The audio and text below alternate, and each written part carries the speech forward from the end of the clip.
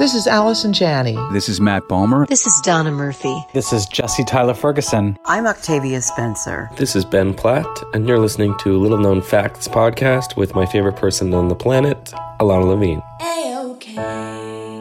Welcome to Little Known Facts, a podcast where you will hear unfiltered, raw, honest, and uniquely funny interviews with artists you love as they talk about the art they love to make. I'm your host, Ilana Levine. You know, some people enjoy composing their own music, chord by chord, and others are happiest when they come across that one perfect song. Work is not a lot different than that. Whether you prefer building your own workflow or using a pre-made template, with Monday.com, you and the team can work in a way that's comfortable for everyone. Tap the banner to go to Monday.com and build your own amazing workflow, or find an awesome template. No judgment. Hey, I heard you needed inspiration. He's Alana and friends with some revelations. Little known fact of the day. Every little thing's gonna be A-OK.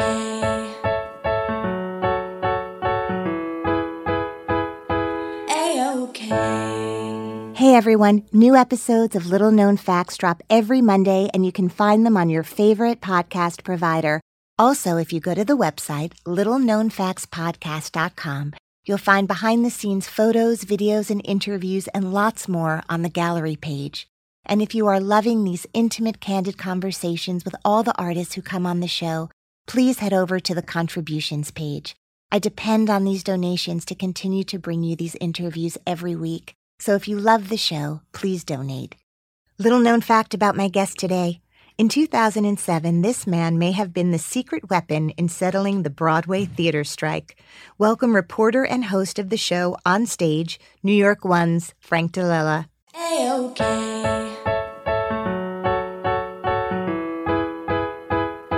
A-OK. Welcome. Hi, I'm Lana. so excited to have the tables turn. I am just going to introduce my listeners to the history of Frank DeLella as I know it. So while in college, Frank DeLella started working at New York One, and now he's the producer and reporter for the weekly program On Stage. You have interviewed everyone from Liza Minnelli to Lady Gaga, from Hugh Jackman to James Earl Jones. Right. Quite a wide range of personalities. And for your monthly cable show On Stage Across America, you travel the globe, shining a spotlight on theater productions basically all over the world. Alana, I'm going to hire you as my publicist. I am You're your really publicist. good. Most recently, you created your own theater talk show called Showbiz After Hours at the infamous New York City nightclub Birdland. Infamous. Infamous. So in this interview, listeners, we're going to find out how a young boy obsessed with reenacting Broadway musicals and goes from fan to trusted friend and confidant of Broadway stars, and really an essential part of every Broadway opening night red carpet experience. I like to think of it this way. What Barbara Walters is to the Academy Awards, Frank DeLella has become to the Great White Way. It is my understanding from your younger brother, Chris, that basically he could blackmail you and get you to do anything he wanted you to do just by threatening not to perform in a show with you in your living room. Is that correct? That's so true. Right? I have a memory that your first email address was actor Rent. Is that right? You'd be right. That lets us know a little bit of what a fan you were, particularly of Rent and Yes. Idina Menzel and the show that you probably came of age. Yes. Well, I have to say, it all comes down to my mom and my grandmother. Both of them loved, or my grandmother loved the theater. My mom still loves the theater. When I was 4 years old, I remember going over to my grandmother's house, who has passed. She passed when I was 8 years old. And I would go over to her house. She could play any song by ear on her baby grand piano in her living room. Wow. And she was known to hold these fabulous salons in our house. And I remember very early on, I loved spending time with her. And she would have me come over to her house, and we would open her piano bench, and I would find, a chorus line. And her favorite shows were A Chorus Line and La Cage aux Folles. She loved Jerry Herman, Hello, Dolly. So that was that. So that's Do you remember your first Broadway show? When I was 4 years old, my mom took me to see Cats, the national tour in Philadelphia. Okay. And so again, there are two parts, my grandmother and my mother. So Jellicle cats come one from all. Jellicles come to the Jellicle Alana, there's ball. a revival. There's a revival coming back, I think. Meow. That's exciting. I knew I was on sacred ground being in a theater. So you wanted to go up the aisles in like a cat suit and like I walked away. My mom bought me the cassette tape, all of it, the poster, the program. I mean, I think I was a cat that year for Halloween. I hope so. I was a cat the next year for Halloween. So I blame my mom. I blame my mom, and I also bow down to my mom for introducing me to this world, which I love. Our time to spend with our mom, my brother and I, would spend time with our mom because she'd be on the road all the time. It would be going to the theater on the weekends. And we would get the New York Times every Saturday. And I'd go through the New York Times, seeing what was playing on Broadway. She would give me her credit card. And I would just call up and order the tickets. This is Mr. Frank DeLilla. Well, my voice hadn't changed at the time, so I'd pretend I was my mother. Let me hear it. Hi, this is Pat DeLella, and I'd like to order 2 tickets for Donna Murphy and the King and I. Can you help me with that? Good choice. Good choice, right? Yes. I remember going to see Will Rogers Follies and getting like the lasso, the rope that they use, that they sold in the merchandise counter, and the cowboy hats.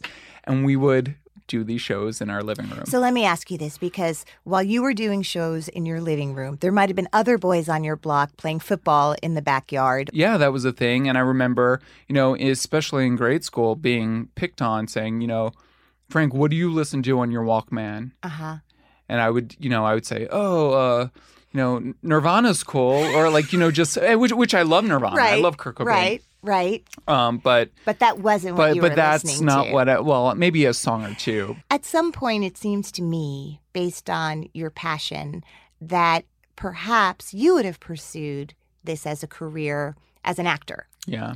Coming to New York, seeing all the amazingly talented people around me, especially in acting class, I knew, I grew up dancing, singing, performing on the stage, but if I was going to make a living in this, right. I had to do something else. And I think the moment that all changed was when I was kind of toying with the fact of switching my major to media studies and with a concentration in journalism at the end. Thinking you might be a reporter? Right. Even as early as that? Because I was always intrigued by reporters on TV. Growing up, my favorite TV show was Dateline NBC. Yeah. And, 2020, you mentioned Barbara Walters earlier. Yeah. I mean, just these greats of the broadcast media world. The turning point, and I'll just get to this quickly. Yeah. I was up for a callback for the role of Claude in Hair at the Gallery Players. I'd been doing a lot of stuff outside of school. Okay. Because musical theater was my passion. And, I love doing musical theater. Fordham is known for its straight theater or strong play program, but it's not, a musical theater school like a Michigan or a CCM or Boston Conservatory. So I was up for this for a callback in Hair at the Gallery Players for Claude. And at the same time, I put in a request to set up a meeting in regards to an internship with New York One. That you'd heard about it. Do you remember what you sang for Hair? Oh, what did I sing? I probably sang Manchester. Yeah, no, I had to do that. Yeah. Or I Got Life. I'm not a singer, so I'm not going to sing it. So we'll just skip that part. But anyway, I didn't get Claude. Right, because you're not a singer. I'm not a singer. And I got the internship. What moves me about your story is when I think about you in your living room growing up with such great passion for theater, luckily, geographically, having a mom who brought you to New York City because Philly was close enough to get there to see Broadway shows, although national tours have become such a huge thing in our country now that people, little boys and girls who live on the outskirts of big cities can also get to see Broadway, Fun Home in just a few short months from now, which was not how it was always. No. But the idea that you are now bringing into the homes via cable, this education and entree into the world of theater, straight theater and musical theater, and interviewing all these people who are so impactful for young people, and that kids like you now get to watch something like that on the weekends is kind of we had theater talk when I was growing up, like on PBS. Yeah. PBS was really the only place that you could hear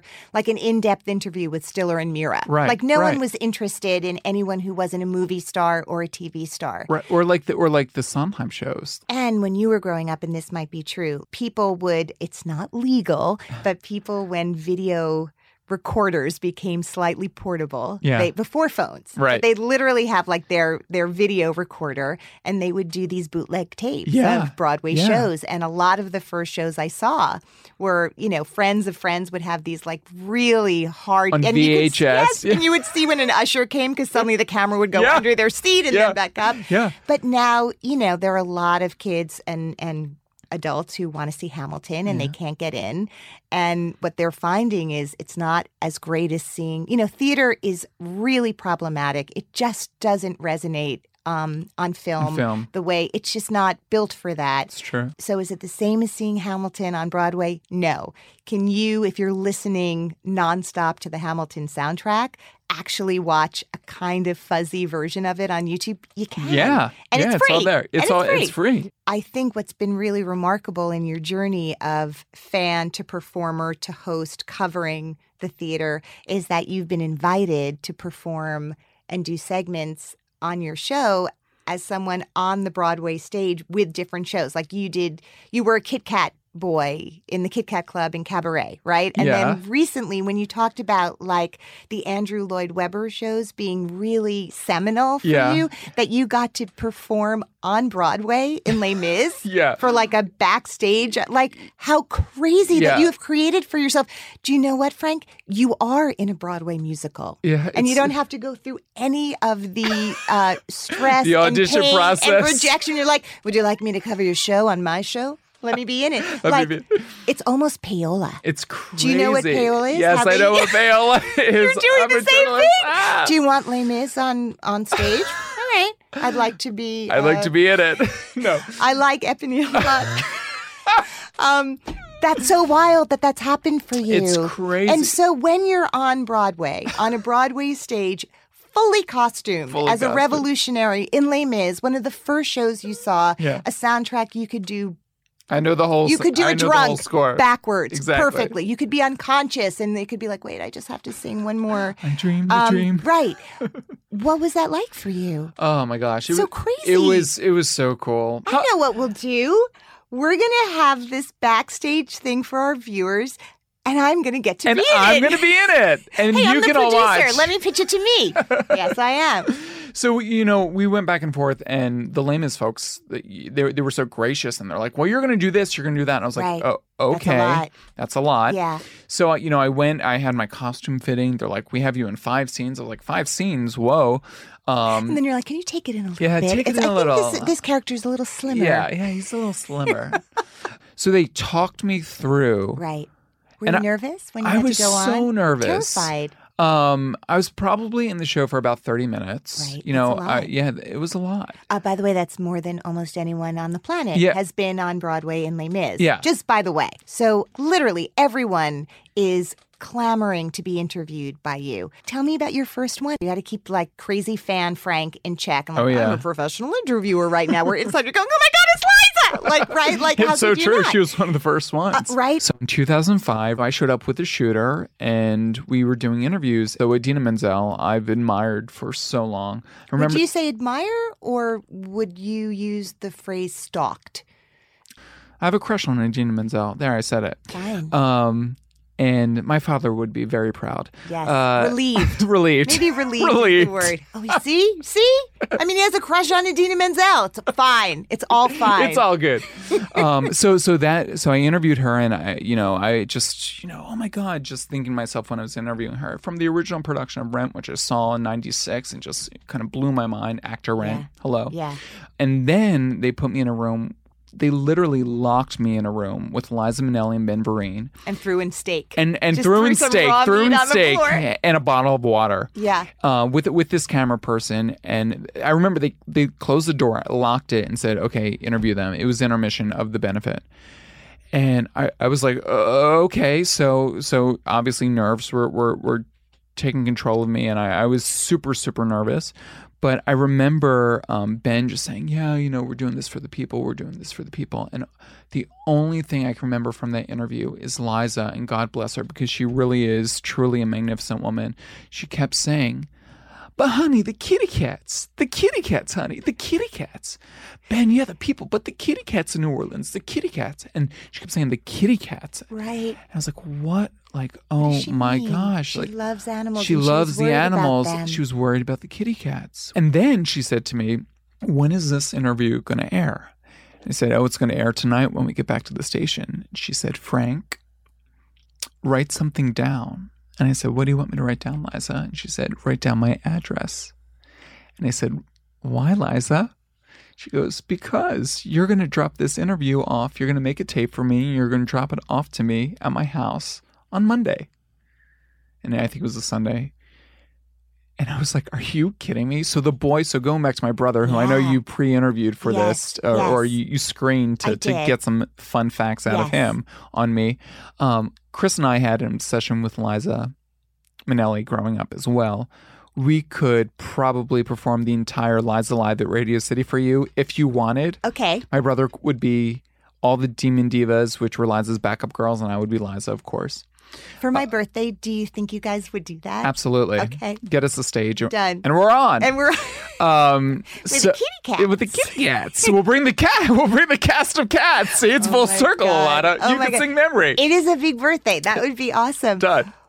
So now you're I have her address. I'm shaking. Yeah. I'm like, are you kidding me right now?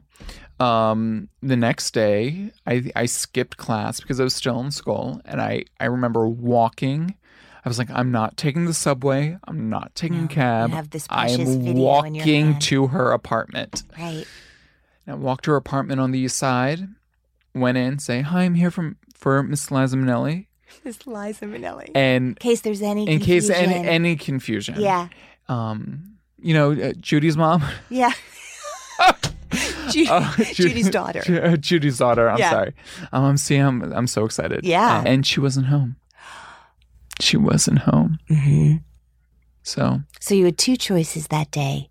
You could have gotten back on a bus to Philadelphia, or you could say, God damn it, I'm going to stay in this game. I'm going to stay in this game. The sun shall rise and again. I did. Yeah. And then kind of the other But that was the beginning. That was the beginning. At the end of the day, Alana, I am a champion of Broadway. I celebrate Broadway.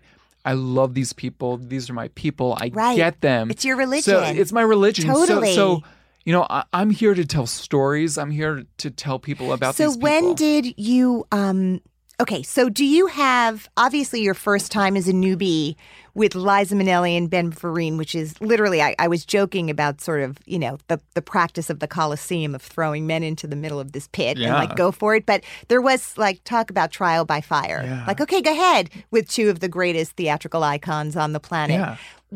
So were there any mishaps or embarrassments or any funny stories you can share? Because that's an adorable ending, and you got her. I mean, other than she wasn't home, which is very sad. And guess what? I'm still mad at her for not being home all these years later. But that's another show. Often people come on my show and have very funny, in retrospect, audition stories. Mm-hmm. Have there been mishaps along the way? I mean, recently I was on the red carpet with someone and the person interviewing them did a full-on interview thinking they were somebody else completely. Oh my gosh, how embarrassing. They thought it was Ray Fiennes, but it was really, Liam Neeson, something crazy. So I'm sure that's very sad, right? Well, that's stupid on the reporter's part, really. Right. So that's an obvious guffaw. Yeah. But so I don't think you've probably ever interviewed someone thinking they were somebody else. But no, have you had? I have to tell my Elaine Stritch story, and I have a bunch of them. But the first time I ever interviewed her, and towards the end of her life, we became pals. Every time she came into the city, or she lived at the Carlisle, but then when eventually she moved out, she would come in, and whenever she was here, we would do something. She would always request that I interview her. Mm-hmm. But the very first time I interviewed her, it was right around the time that the strike had happened. I'm now full on the Broadway beat. I think this was 2008. She was in January or February. She was doing her Elaine Stritch at Liberty show at the Carlisle, Wow. where she ended up living Right. or she lived for a while. And it was the middle of the day, and I was supposed to go there at night, and I wasn't feeling all that great. And I was, it was to go interview Elaine Stritch. We needed the story. It had to happen. And as the day progressed, I was like, oh my gosh, I don't feel good. I don't feel good. I have the chills. This is not good. But I was like, you know what? Got to do it. It's Elaine. It's like Here's to the ladies who lunch. the ladies who lunch you. I Yeah. was like 3 weeks into If you picture the video of that cast recording album, what Elaine went through to get that song brilliant. right, you can pull yourself up by your If Elaine can do it, so can I. Right. I'm going to powder myself. Powder myself up. I'm going to do it. Screw the chills. That's right. So I get to the Carlisle, and I was supposed to interview her before, but she was feeling nervous about her show. It was her first night doing it in front of an audience or at the Carlisle. And so they were like, you're going to have to wait until after the show. And I'm like, oh my God, you guys, like, I'm not like, oh my God, you guys. to quote Legally Blonde, oh my God, you guys. I have the chills and Elaine Stritch isn't ready for me. For me. Yeah. Oh my God. Yeah. OMG. Oh my God, you guys. And so I was like, crap, I'm gonna have to sit through the show, and I'm done. Like, I'm sick. So I go to the publicist. The show's about to start. I said, Richard, I need to interview her because it was 2 parts. I was like, I need to interview her at intermission. It has to happen, and then I have to leave. I'm not well, but I can't not go back to the station without this interview. He was like, okay. I was like, I don't know if she's going to do it. Have you met Elaine Stritch? I'm like, no, please just beg her. So sure enough, she comes off stage. She was like, just have her see you to kind of get the lay of the land. Elaine loved her men. She loved her guys. Right. And so Were you standing there with out of shirt, covered in Vaseline? That worked for you. And I was by myself with a camera. And looking sick but adorable. I was so sick. And Richard was like, Frank, Elaine, this is Frank. He's going to interview you. And she was like, when? And he was like, can we do it right now? She's like, yeah, let's go. So I get in the elevator with her. We go into her room. She was like, why were you doing it now? I was like, Elaine, please forgive me. I'm not feeling well. She was like, no, stay away. And I'm like, oh my gosh. This is, a living theater entertainment legend. She can't have my germs. She's going to hate me. She can't have my germs. So she goes, give me the microphone. So she grabs the microphone. She's like, stay away from me. And I'm like, okay. So I set up the tripod, and she was like, hold it. She was like, she starts ordering people.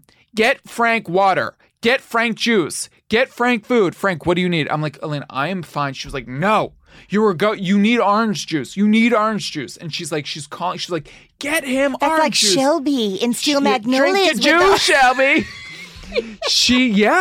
So she was like, stay away. But she was like, she was there, So she was trying to take care of me. So sweet. So we finished the interview, and she's like, get out. She's like, you go home, go to bed. She was like, if you need me to write you a note tomorrow for your boss, I will do that. Just let them know. It was so sweet. And that was the beginning of our friendship and my love affair with her. I don't know if she was in love with me, but I certainly was in love with her. And the very last interview we did, they called me up and said it was right around the time her documentary came out that Alec Baldwin produced. She was in town. She was having some surgery. She was living in Michigan at the time. She came back. She was staying at a place on the Upper East Side. We get to the interview, and they had set it all up. My camera person had set the room up with the chairs and everything. And then the publicist came down and said, Elaine doesn't want to do it down here. She wants to do it in her bedroom. So they brought me up, and we got there, and she made me get in bed with her. Like Yoko and John. Yeah. So we laid in bed together, and I interviewed her. You slept the night you slept with Elaine Stritch. I slept with Elaine Stritch. Yeah. And we talked about her pals, Judy Garland and Ethel Merman, and she talked to me about, hanging out with JFK, as one does. A generation of women Noel that Coward. she was a part of, and all of those luminaries. That's incredible. Yeah. There are a few people. I think of Dominic Dunn, who is a journalist who has recently passed away, but wrote for Vanity Fair for many years, covering really high-profile trials. But he was someone who had been a film producer and lived a very high life in Hollywood where, you know, the Gregory Pecks and those people were his buddies. And then suddenly he's also a journalist in that world. Truman Capote is kind of an example of someone who is a star in his own right, wrote about these people and was friends with them at the same time. And you are now someone who remarkably has gone from fan to journalist to both at the table as friend and professional. And I'm sure at times that's tricky. But what a remarkable thing to have earned your place at the table because of your intense knowledge, undeniable passion, and true love for the theater. This idea that you are now able to share it globally is incredible.